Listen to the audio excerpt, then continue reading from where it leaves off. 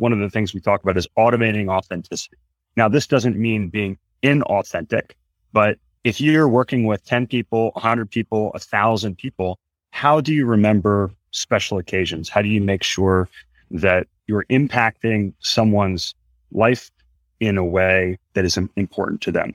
First things first, communication. So you have to start out with communication. What is the why? Why are we having these phone calls? So that I can go back and remember what is important to that person so that we focus on that. So that's how we start out with communication, making sure that we pinpoint those things that are important, and then having systems to make sure that we're communicating consistently on an effective basis after that.